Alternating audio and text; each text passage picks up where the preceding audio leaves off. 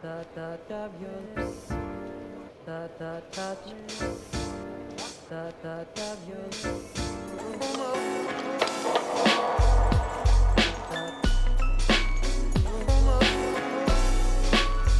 welcome to The Fat Lip, the podcast for fat people about fat people. I'm your fat host, Ash, and today I'm doing something a little different. I say that so often, but today it actually is a little different. So today, in honor of Halloween, I wanted to read you a spooky story. And I have to say that finding something that was appropriate was very difficult, because I wanted a story that had something to do with fatness that was relevant to the fat lip. But I'm mostly looking in the public domain because I very much respect intellectual property. And finding a story that is 50, 100, 150 years old that isn't entirely fat negative is quite difficult. As we know, fat phobia historically has been very well documented. And so I found it quite difficult. What I ended up with is a short story by Roald Dahl called Royal Jelly. And from the start, I want to say that it is not entirely fat positive. There is a little bit of fat negative imagery, but I would consider it tertiary. It's not really about the disgustingness of a fat person or something like that, which is something that you would see in many, many other stories. So I found it to be acceptable. If you might not. So if any sort of fat negative imagery is going to affect you negatively, you might want to pass this one by. And also I want to say that Roald Dahl's work has notoriously some blatant fat phobia, and I do not endorse that in any way. This story just seemed... This is a story that I really like, and a story that seemed relevant to the podcast in a small way. So I decided to read it for you in honor of spooky Halloween. Okay. Oh, I also wanted to say that if you know of any short stories that are preferably in the public domain or written by someone who would give permission for me to read them on the podcast, I would love to hear about them. Because this is something that I would like to do a little bit more often, because it's just fun. So if you know of anything like that, just email me, ash@thefatlip, and let me know. Before I move on to the story, though, I have to talk about our sponsor, Big Fig. I love scary movies, and now is the perfect time of year for them. But I'm also kind of a baby, so I prefer to watch them from the comfort of my bed, where I can use pillows and blankets to shield me from the really scary parts. And never has there been a more comfortable bed for me to watch movies from, or work from, or watch YouTube from than Big Fig. Its hybrid construction of pocketed coils and high-density foam make it super supportive and comfy both for sitting and for sleeping. Plus, the stronger edge support means I can sit on the edge of my Big Fig without it crushing down under me. Go to bigfigmattress.com to learn more about the first mattress system made specifically for fat people, and use the code FATLIP at checkout for $100 off of your purchase and to let them know I sent you. Whether you're sleeping or watching scary movies, you'll be well supported by Big Fig.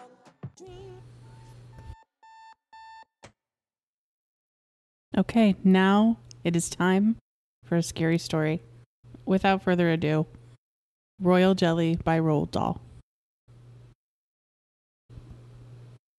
It worries me to death, Albert. It really does, Mrs. Taylor said. She kept her eyes fixed on the baby, who was now lying absolutely motionless on the crook of her left arm. I just know there's something wrong. The skin on the baby's face had a pearly, translucent quality and was stretched very tightly over the bones. Try again, Albert Taylor said. It won't do any good. You have to keep trying, Mabel, he said. She lifted the bottle out of the saucepan of hot water and shook a few drops of milk onto the inside of her left wrist, testing for temperature. "Come on," she whispered. "Come on, my baby. Wake up and take a bit more of this."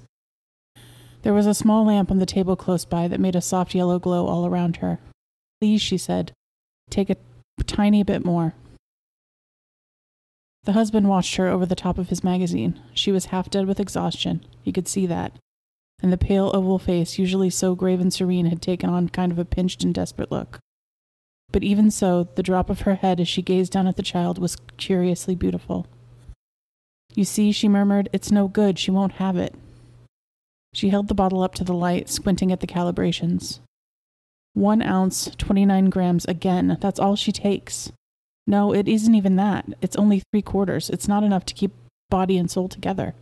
Albert, it really isn't. It worries me to death. "I know," he said. "If only they could find out what was wrong." "There's nothing wrong, Mabel. It's just a matter of time." "Of course there's something wrong. Dr. Robinson says no." "Look," she said, standing up. "You can't tell me it's natural for a 6-week-old child to weigh less by more than 2 whole pounds than she did when she was born. Just look at those legs. They're nothing but skin and bone." The tiny baby lay limply on her arm, not moving. "Dr. Robinson said you was to stop worrying, Mabel. So did that other one." "Ha," she said, "isn't that wonderful? I'm to stop worrying." "Now, Mabel, what does he want me to do? Treat it as some sort of joke?" "He didn't say that." "I hate doctors. I hate them all," she cried, and she swung away from him and walked quickly out of the room toward the stairs, carrying the baby with her. Albert Taylor stayed where he was and let her go. In a little while, he heard her moving about in the bedroom directly over his head, quick, nervous footsteps going tap, tap, tap on the linoleum above. Soon the footsteps would stop, and then he would have to go get up and follow her. And when he went into the bedroom, he would find her sitting beside the cot as usual, staring at the child and crying softly to herself and refusing to move. "She's starving, Albert," she would say. "Of course she's not starving." "She is starving. I know she is. And Albert—" "Yes." "I believe you know it too, and you won't admit it. Isn't that right?" Every night now it was like this. Last week they had taken the child back to the hospital, and the doctor had examined it carefully and told them that there was nothing to matter. "It took us 9 years to get this baby," Mabel had said. "I think it would kill me if anything should happen to her." That was 6 days ago, and since then it has lost another 5 ounces. But worrying about it wasn't going to help anybody, Albert Taylor told himself. One simply had to trust the doctor on a thing like this.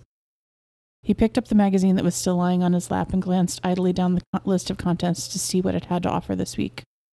Among the Bees in May, Honey Cookery, The Bee Farmer and the Bee Farm, Experiences in the Control of Nosema, the latest on royal jelly, This Week in Apiary, The Healing Power of Propolis, Regurgitations, British Beekeepers' Annual Dinner, Association News. All his life, Albert Taylor had been fascinated by anything that had to do with bees.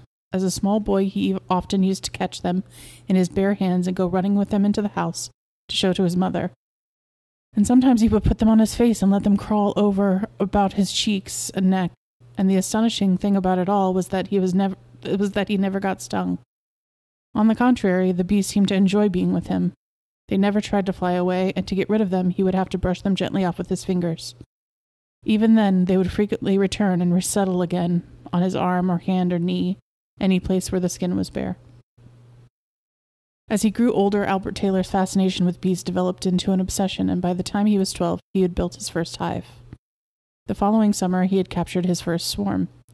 2 years later, at the age of 14, he had no less than 5 hives standing neatly in a row against the fence in his father's small backyard. He never had to use smoke when there was work to do inside the hive, and he never wore gloves on his hands or a net over his head. Clearly, there was some strange sympathy between this boy and the bees, and down in the village, in the shops and pubs, they began to speak about him with a certain kind of respect, and people started coming up to the house to buy honey. When he was 18, he had rented 1 acre of rough pasture, and there he had set out to establish his own business. Now, 11 years later, he was still in the same spot, but he had 6 acres of ground instead of 1, 240 well-stocked hives, and a small house he'd built mainly with his own hands. He had married at the age of 20, and that, apart from the fact that it had taken him over 9 years to get a child, had also been a success. In fact, everything had gone pretty well for Albert until this strange little baby girl came along and started frightening them out of their wits by refusing to eat properly and losing weight every day. He looked up from the magazine and began thinking about his daughter. This evening, for instance, when she had opened her eyes at the beginning of the feed, he had gazed into them and seen something that frightened him to death, a kind of misty, vacant stare, as though the eyes themselves were not connected to the brain at all, but they were just lying loose in their sockets like a couple of small gray marbles. Did those doctors really know what they were talking about? One could always take her along to another hospital, somewhere in Oxford perhaps. He might suggest that to Mabel when he went upstairs. He could still hear her moving about in the bedroom, but she must have taken off her shoes now and put on slippers because the noise was very faint. He switched his attention back to the magazine and went on with his reading.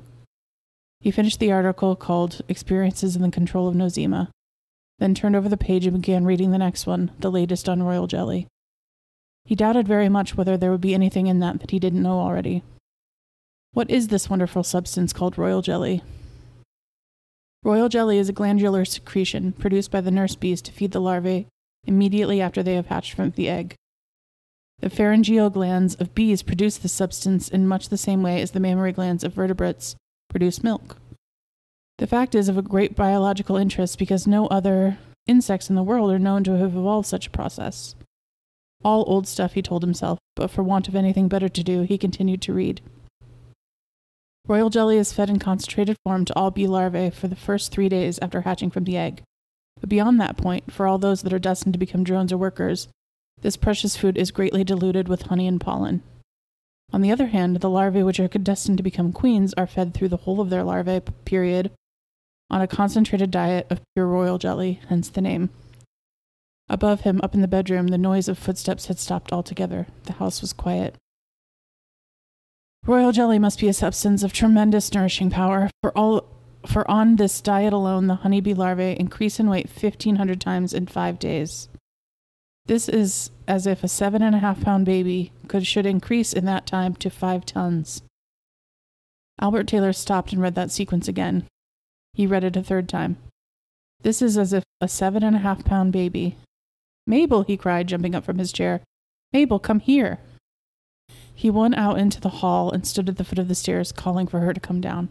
There was no answer. He ran up the stairs and switched on the light on the landing. The bedroom door was closed. He crossed the landing and opened it and stood in the doorway looking in the dark room. Mabel, he said, come downstairs a moment, will you please? I just had a bit of an idea. It's about the baby. The light from the landing behind him cast a faint glow over the bed, and he could see her dimly now, lying on her stomach with her face buried in the pillow and her arms up over her head. She was crying again. Mabel, he said, going over to her, touching her shoulder. Please come down a moment. This may be important. Go away, she said. Leave me alone. Don't you want to hear about my idea? Oh, Albert, I'm tired, she sobbed. I'm so tired and I don't know what I'm doing anymore. I don't think I can go on. I don't think I can stand it. There was a pause. Albert Taylor turned away from her and walked slowly over to the cradle where the baby was lying and peered in. What time is the next feed? He asked. 2 o'clock, I suppose. And the one after that? 6 in the morning. I'll do them both, he said. You go to sleep. She didn't answer. You get properly into bed, Mabel, and go straight to sleep, you understand? And stop worrying. I'm taking over completely for the next 12 hours. You'll give yourself a nervous breakdown going on like this. Yes, she said, I know. I'm taking the nipper and myself and the alarm clock into the spare room this very moment, so you just lie down and relax and forget all about us, right? Already he was pushing the cradle out through the door. Oh, Albert, she sobbed. Don't worry about a thing. Leave it to me. Albert, yes? I love you, Albert. I love you too, Mabel. Now go to sleep. Albert Taylor didn't see his wife again until nearly 11 o'clock the next morning. Good gracious me, she cried, rushing down the stairs and dressing down in slippers. Albert, just look at the time. I must have slept 12 hours at least. Is everything all right? What happened? He was sitting quietly in his armchair, smoking a pipe and reading the morning paper. The baby was in a sort of carry cot on the floor at his feet, sleeping. Hello, dear, he said, smiling. She ran over to the cot and looked in. Did she take anything, Albert? How many times have you fed her? She was due for another one at 10 o'clock. Did you know that? Albert Taylor folded the newspaper neatly into a square and put it away on the side table. I fed her at 2 a.m, he said, and she took about half an ounce, no more. I fed her again at 6, and she did a bit better that time, 2 ounces. 2 ounces? Oh, Albert, that's marvelous. And we just finished the last feed 10 minutes ago. There's the bottle on the mantelpiece. Only 1 ounce left. She drank 3. How's that? He was grinning proudly, delighted with his achievement. The woman quickly got down on her knees and peered at the baby. Doesn't she look better? He asked eagerly. Doesn't she look fatter in the face? It may sound silly, the wife said, but actually I think she does. Oh, Albert, you're a marvel. How did you do it? She's turning the corner, he said. That's all it is. Just like the doctor prophesied, she's turning the corner. I pray to God you're right, Albert. Of course I'm right. From now on, you watch her go. The woman was gazing lovingly at the baby. You look a lot better yourself too, Mabel.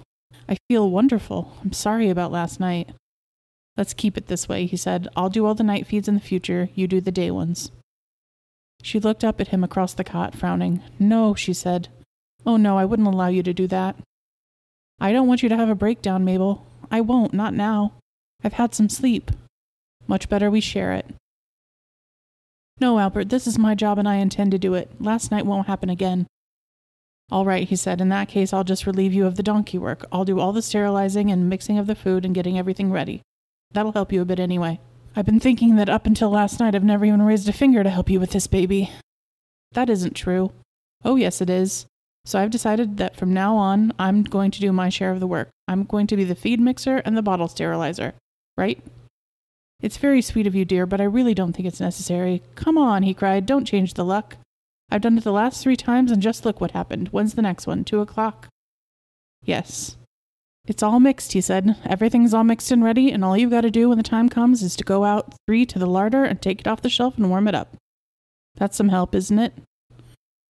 The woman got up off her knees and went over to him and kissed him on the cheek. You're such a nice man, she said. I love you more and more every day I know you. Later, in the middle of the afternoon, when Albert was outside in the sunshine working among the hives, he heard her calling to him from the house. Albert, she shouted. Albert, come here. He started forward to meet her, wondering what was wrong. Oh, Albert, guess what? What? I've just finished giving her the 2 o'clock feed, and she's taken the whole lot. No, every drop of it. Oh, Albert, I'm so happy. She's going to be all right. She's turned the corner just like you said. She came up to him and threw her arms around his neck and hugged him, and he clapped her on the back and laughed and said what a marvelous little mother she was. Naturally, there was a certain amount of suspense in the air as the time approached for the 6 o'clock feed. By 5:30, both parents were already seated in the living room, waiting for the moment to arrive.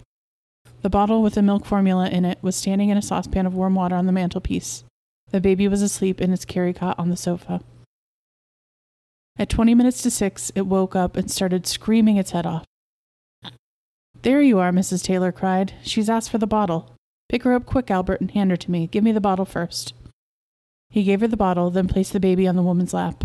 Cautiously, she touched the baby's lips with the end of the nipple. The baby seized the nipple between its gums and began to suck ravenously with a rapid, powerful action. Oh, Albert, isn't it wonderful? It's terrific, Mabel. In 7 or 8 minutes, the entire contents of the bottle had disappeared down the baby's throat. You clever girl, Mrs. Taylor said. 4 ounces again. Albert Taylor was leaning forward in his chair, peering intently into the baby's face. You know what? He said. She even seems as though she's put on a touch of weight already. What do you think? The mother looked down at the child. Doesn't she seem bigger and fatter to you, Mabel, than she was yesterday? Maybe she does, Albert. I'm not sure, although actually there couldn't be any real gain in such a short time as this. The important thing is that she's eating normally. She's turned the corner, Albert said, and I don't think you need to worry about her anymore. I certainly won't. You want me to go up and fetch the cradle back into our bedroom, Mabel? Yes, please, she said. Albert went upstairs and moved the cradle. The woman followed with the baby, and after changing its nappy, she laid it gently down on its bed. Then she covered it with a sheet and blanket. Doesn't she look lovely, Albert? She whispered. Isn't that the most beautiful baby you've ever seen in your entire life? After they had finished eating, the parents settled themselves in armchairs in the living room. Albert with his magazine and his pipe, Mrs. Taylor with her knitting. Albert, she said after a while. Yes, dear. What was it you were going to tell me last night when you came rushing up to the bedroom? You said you had an idea for the baby. Albert Taylor lowered the magazine onto his lap and gave her a long, sly look. Did I? He said. Yes. She waited for him to go on, but he didn't. What's the big joke? She asked. Why are you grinning like that?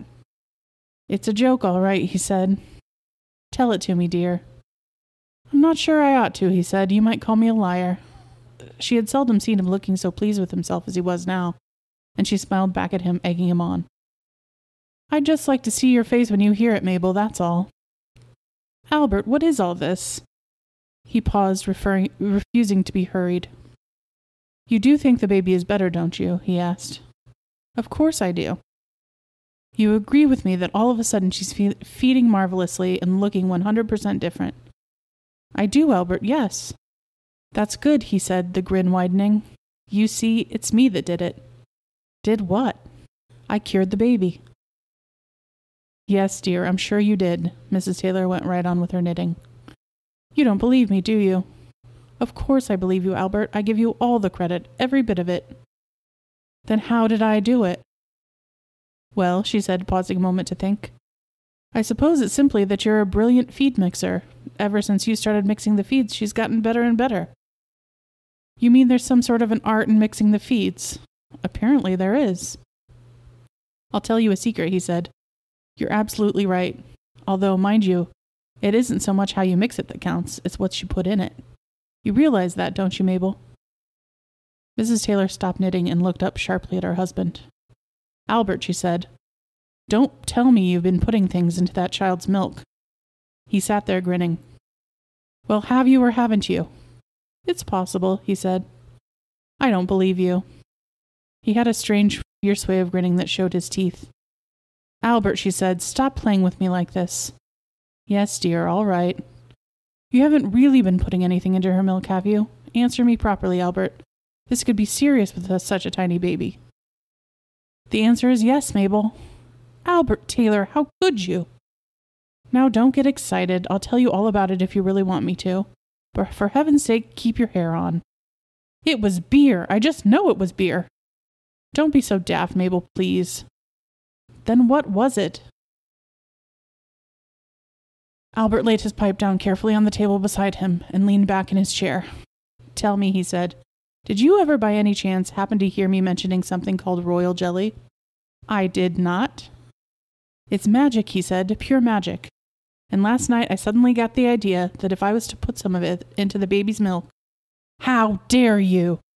Now, Mabel, you don't even know what it is yet. I don't care what it is. You can't go putting foreign bodies like that into a tiny baby's milk. You must be mad. It's perfectly harmless, Mabel, otherwise I wouldn't have done it. It comes from bees. I might have guessed that. And it's so precious that practically no one can afford to take it. When they do, it's only one little drop at a time. And how much did you give to our baby, might I ask? Ah, he said, that's the whole point. That's where the difference lies. I reckon that our baby, just in the last 4 feeds, has already swallowed about 50 times as much royal jelly as anyone else in the world has ever swallowed before. How about that? Albert, stop pulling my leg. I swear it, he said proudly. She sat there staring at him, her brow wrinkled, her mouth slightly open. You know what this stuff actually costs, Mabel, if you want to buy it? There's a place in America advertising it for sale this very moment for something like $500 a pound jar. $500! That's more than gold, you know. She hadn't the faintest idea what he was talking about. I'll prove it, he said, and jumped up and went across to the large bookcase where he kept all of his literature about bees. He took down the last issue of the American Bee Journal and turned to a page of small classified advertisements on the back. Here you are, he said, exactly as I told you. We sell royal jelly, $480 per pound jar wholesale. He handed her the magazine so she could read it herself. Now do you believe me? This is an actual shop in New York, Mabel. It says so. It doesn't say you could go stirring it into the milk of a practically newborn baby, she said. I don't know what's come over you, Albert. I really don't. It's curing her, isn't it? I'm not sure about that now. Don't be damn silly, Mabel. You know it is. Then why haven't other people done it with their babies? I keep telling you, he said, it's too expensive. Practically nobody in the world can afford to buy royal jelly just for eating, except maybe 1 or 2 multimillionaires. The people who buy it are the big companies that make women's face creams and things like that. They're using it as a stunt. They mix a tiny pinch of it into a big jar of face cream, and it's selling like hotcakes for absolutely enormous prices. They claim it takes out the wrinkles. And does it? Now, how on earth would I know that, Mabel? Anyway, he said, returning to his chair, that's not the point. The point is this. It's done so much good to our little baby just in the last few hours that I think we ought to go right on giving it to her. Now, don't interrupt, Mabel. Let me finish. I've got 240 hives out there, and if I turn over maybe 100 of them to making royal jelly, we ought to be able to supply her with all she wants. Albert Taylor, the woman said, stretching her eyes wide and staring at him. Have you gone out of your mind? Just hear me through, will you please? I forbid it, she said. Absolutely. You're not going to give that baby another drop of that horrid jelly, do you understand? Now, Mabel, do me a favor, will you? Let me explain some of the marvelous things this stuff does. You haven't even told me what it is yet. All right, Mabel, I'll do that too. Will you listen? Will you give me a chance to explain it? She sighed and picked up her knitting once more. I suppose you might as well get it off your chest, Albert. Go on and tell me. He paused, a bit uncertain now how to begin. It wasn't going to be easy to explain something like this to a person with no detailed knowledge of apiculture at all. You know, don't you, that each colony has only one queen? Yes. And that this queen lays all the eggs? Yes, dear, that much I know. All right, now, the queen can actually lay two different kinds of eggs. She can lay eggs that produce drones, and she can lay eggs that produce workers. Now, if that isn't a miracle, Mabel, I don't know what is. Yes, Albert, all right. The drones are the males. We don't have to worry about them. The workers are the females, so is the queen, of course. Now, what happens is this. The queen crawls around on the comb and lays her eggs in what we call cells. She lays one egg to each cell, and in 3 days, each of these eggs hatches out into a tiny grub. We call it larva. Now, as soon as the larva appears, the nurse bees, their young workers, all crowd round and start feeding it like mad. And you know what they feed it on? Royal jelly, Mabel answered patiently. Right, he cried. That's exactly what they feed it on. They get this stuff out of a gland in their heads, and they start pumping it into the cell to feed the larva. And what happens then? You want to know what happens then? He asked, wetting his lips. I can hardly wait. Royal jelly, he read aloud, must be a substance of tremendous nourishing power, for on this diet alone, the honeybee larva increases in weight 1,500 times in 5 days. How much? 1,500 times, Mabel. And you know what that means if you put it in terms of a human being? It means, he said, lowering his voice, leaning forward, fixing her with those small pale eyes. It means that in 5 days, a baby weighing 7.5 pounds to start off would increase in weight to 5 tons. For the second time, Mrs. Taylor stopped knitting. Now, you mustn't take that too literally, Mabel. Who says I mustn't? It's just a scientific way of putting it, that's all. Very well, Albert, go on. But that's only half the story, he said. There's more to come. The really amazing thing about royal jelly I haven't told you yet. I'm going to show you now how it can transform a plain, dull-looking little worker bee with practically no sex organs at all into a great, big, beautiful, fertile queen.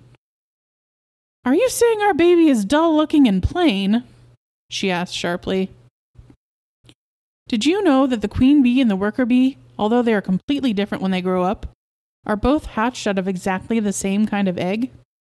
I don't believe that, she said. It's as true as I'm sitting here, Mabel, honest. Any time the bees want a queen to hatch out of the egg instead of a worker, they can do it. How? Ah, he said, shaking a thick forefinger in her direction. That's just what I'm coming to. That's the secret of this whole thing. Now, what do you think it is, Mabel, that makes this miracle happen? Royal jelly, she answered. You already told me. Royal jelly it is, he cried, clapping his hands and bouncing up on his seat.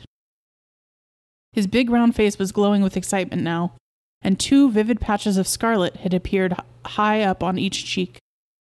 Here's how it works. I'll put it very simple for you. The bees want a new queen, so they build an extra large cell, a queen cell we call it, and they get the old queen to lay one of her eggs in there. The other 1,999 eggs she lays in ordinary worker cells. Now, as soon as these eggs hatch into larvae, the nurse bees rally around and start pumping in the royal jelly. All of them get it, workers as well as queen. But here's the vital thing, Mabel, so listen carefully. Here's where the difference comes. The worker larvae only receive this special marvelous food for the first 3 days of their larval life.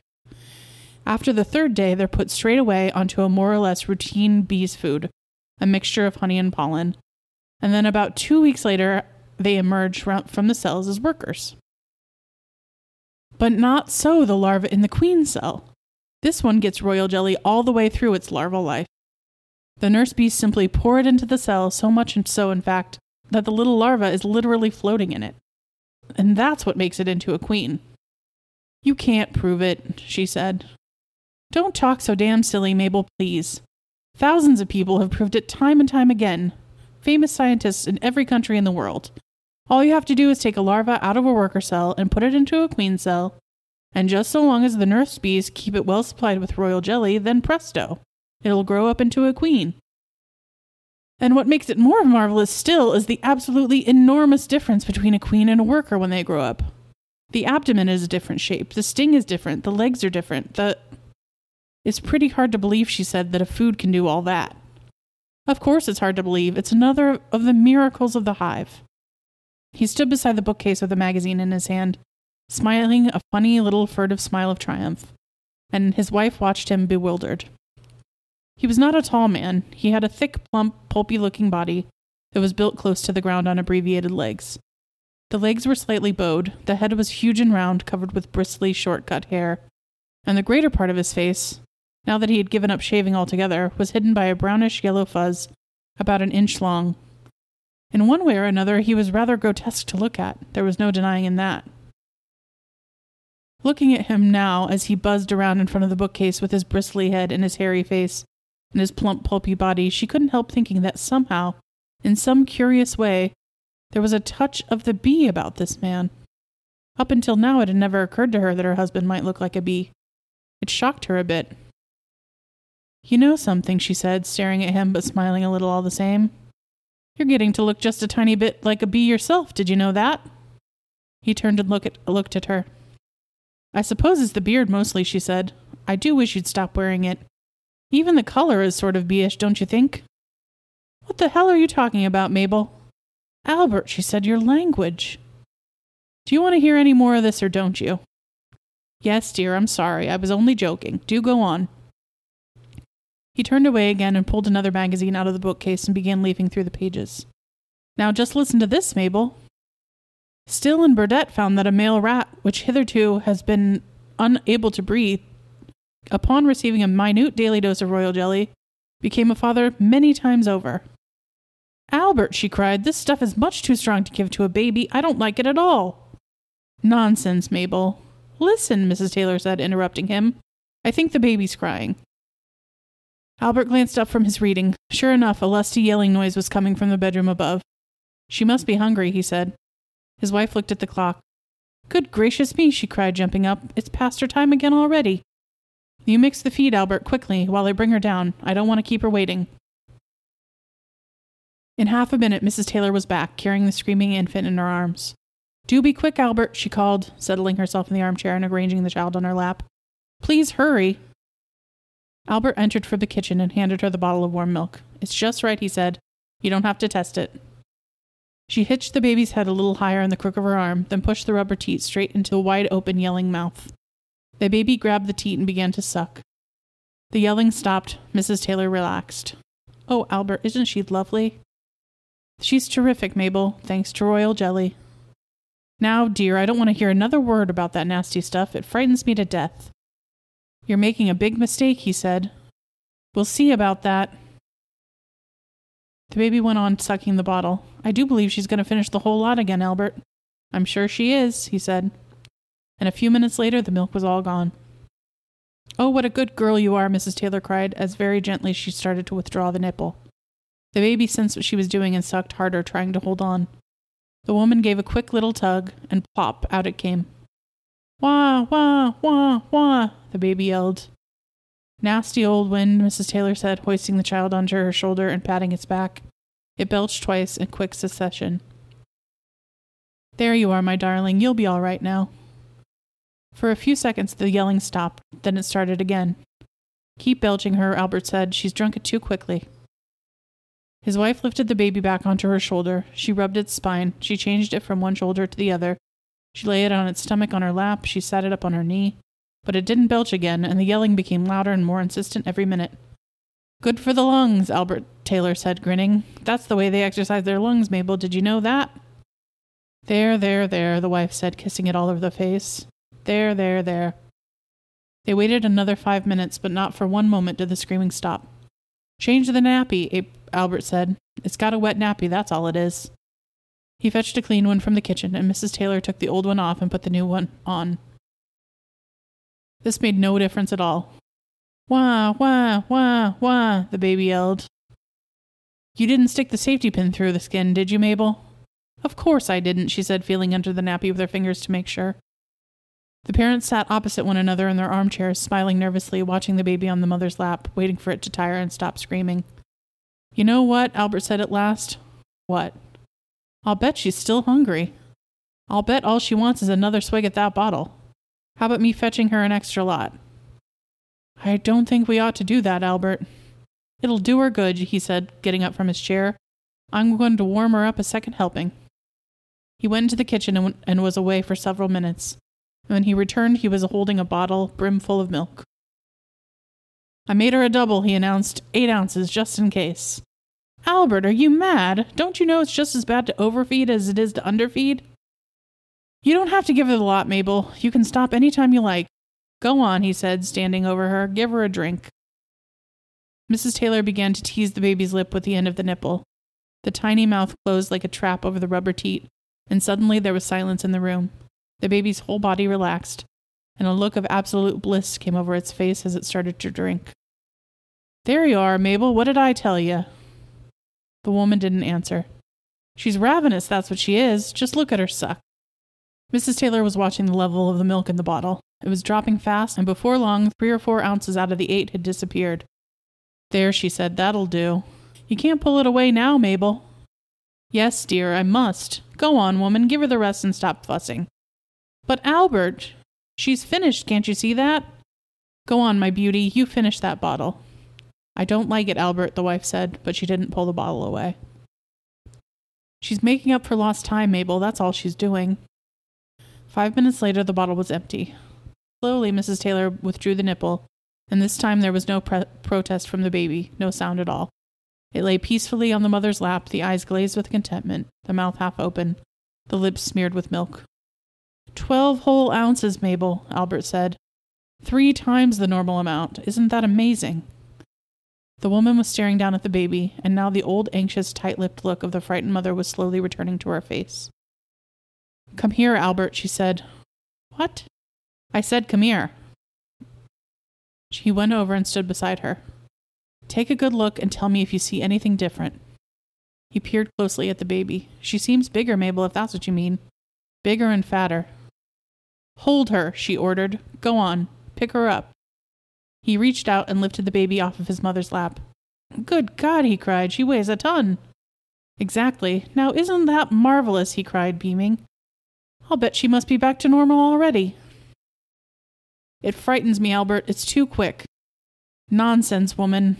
It's that disgusting jelly that's done it, she said. I hate the stuff. There's nothing disgusting about royal jelly, he answered, indignant. Don't be a fool, Albert. You think it's normal for a child to start putting on weight at this speed? You're never satisfied, he cried. You're scared stiff when she's losing, and now you're absolutely terrified because she's gaining. What's the matter with you, Mabel? The woman got up from her chair with a baby in her arms and started walking towards the door. All I can say is, she said, it's lucky I'm here to see you don't give her any more of it. That's all I can say. She went out, and Albert watched her through the open door as she crossed the hall to the foot of the stairs and started to ascend. And when she reached the 3rd and 4th step, she suddenly stopped and stood quite still for several seconds, as though remembering something. Then she turned and came down again rather quickly and re-entered the room. Albert, she said. Yes. I assume there wasn't any royal jelly in this last feed we've just given her. I don't see why you should assume that, Mabel. Albert! What's wrong? He asked, soft and innocent. How dare you? She cried. Albert Taylor's great bearded face took on a pained and puzzled look. I think you ought to be very glad she's got another big dose of it inside her, he said. The woman was standing just inside the doorway, clasping the sleeping baby in her arms and staring at her husband with huge eyes. She stood very erect, her body absolutely stiff with fury, her face paler, more tight-lipped than ever. You mark my words, Albert was saying. You're going to have a nipper there soon. It'll win first prize in any baby show in the entire country. Hey, why don't you weigh her now and see what she is? You want me to get the scales, Mabel, so you can weigh her? The woman walked straight over to the large table in the center of the room and laid the baby down and quickly started taking off his clothes. Yes, she snapped, get the scales. Then she unpinned the nappy and drew it away as the baby lay naked on the table. But Mabel, Albert cried, it's a miracle. She's fat as a puppy. Indeed, the amount of flesh the child had put on since the day before was astounding. The small sunken chest with the rib bones showing all over it was now plump and round as a barrel, and the belly was bulging high in the air. Curiously, though, the arms and legs did not seem to have grown in proportion. Still short and skinny, they looked like little sticks protruding from a ball of fat. Look, Albert said, she's even getting to get a little bit of fuzz on the tummy to keep her warm.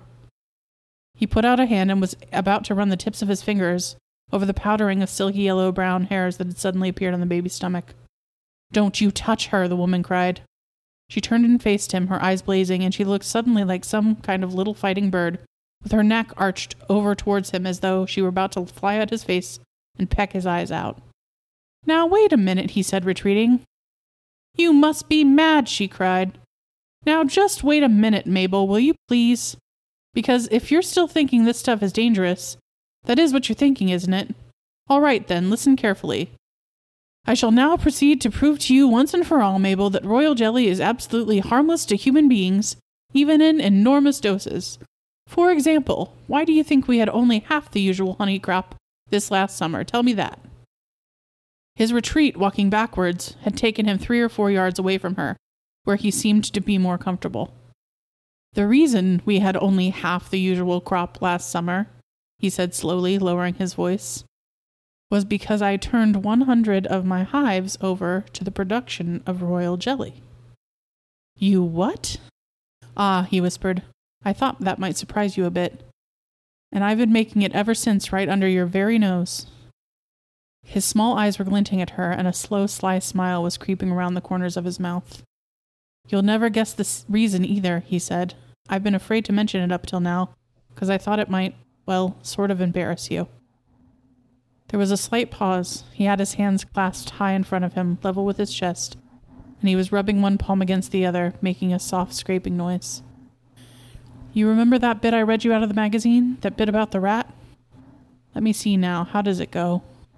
Still and Burdett found that a male rat which hitherto had been unable to breed. He hesitated, the grin widening, showing his teeth. You get the message, Mabel? She stood quite still, facing him. The very first time I ever read that sentence, I just jumped straight out of my chair, and I said to myself, if it'll work with a lousy rat, I said, then there's no reason on earth why it shouldn't work with Albert Taylor.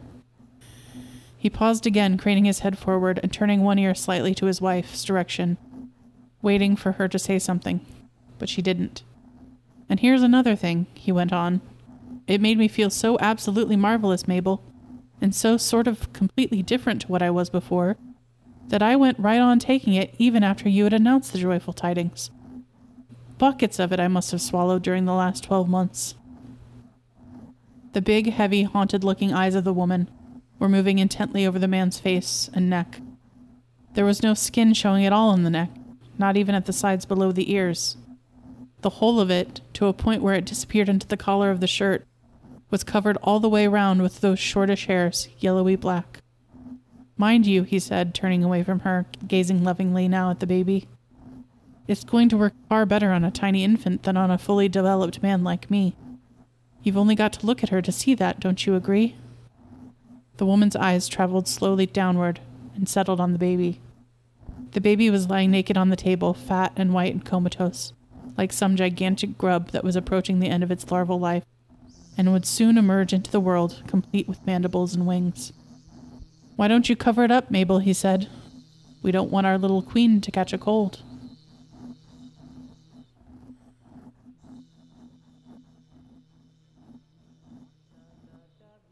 Thank you to Starcrusher for the music you heard on today's episode. Hear more at cstarcrusher.bandcamp.com. Thank you also to our sponsor, Big Fig. Go to bigfigmattress.com and use the code FATLIP at checkout for $100 off of your purchase. Thank you also, as always, to our Patreon patrons. The patron of the day is Lucy. Thank you, Lucy, for your support. If you would like to become a Patreon patron, go to patreon.com/thefatlip to find out how. Don't forget to follow on social media. I'm most active on Instagram, instagram.com/fatlippodcast. And don't forget to participate in Infinifirst. November 1st is the Infinifirst of the month. If you are an Infinifat person, you can participate by posting a photo of yourself and using the hashtag Infinifirst. If you are not an Infinifat person and you just want to support the effort, all you have to do is engage with the posts, like, comment, and add people. Diversify your feed. Make it fatter than ever. Okay, that's all I have for today. Thank you so much for listening, and I'll see you next time. Bye-bye.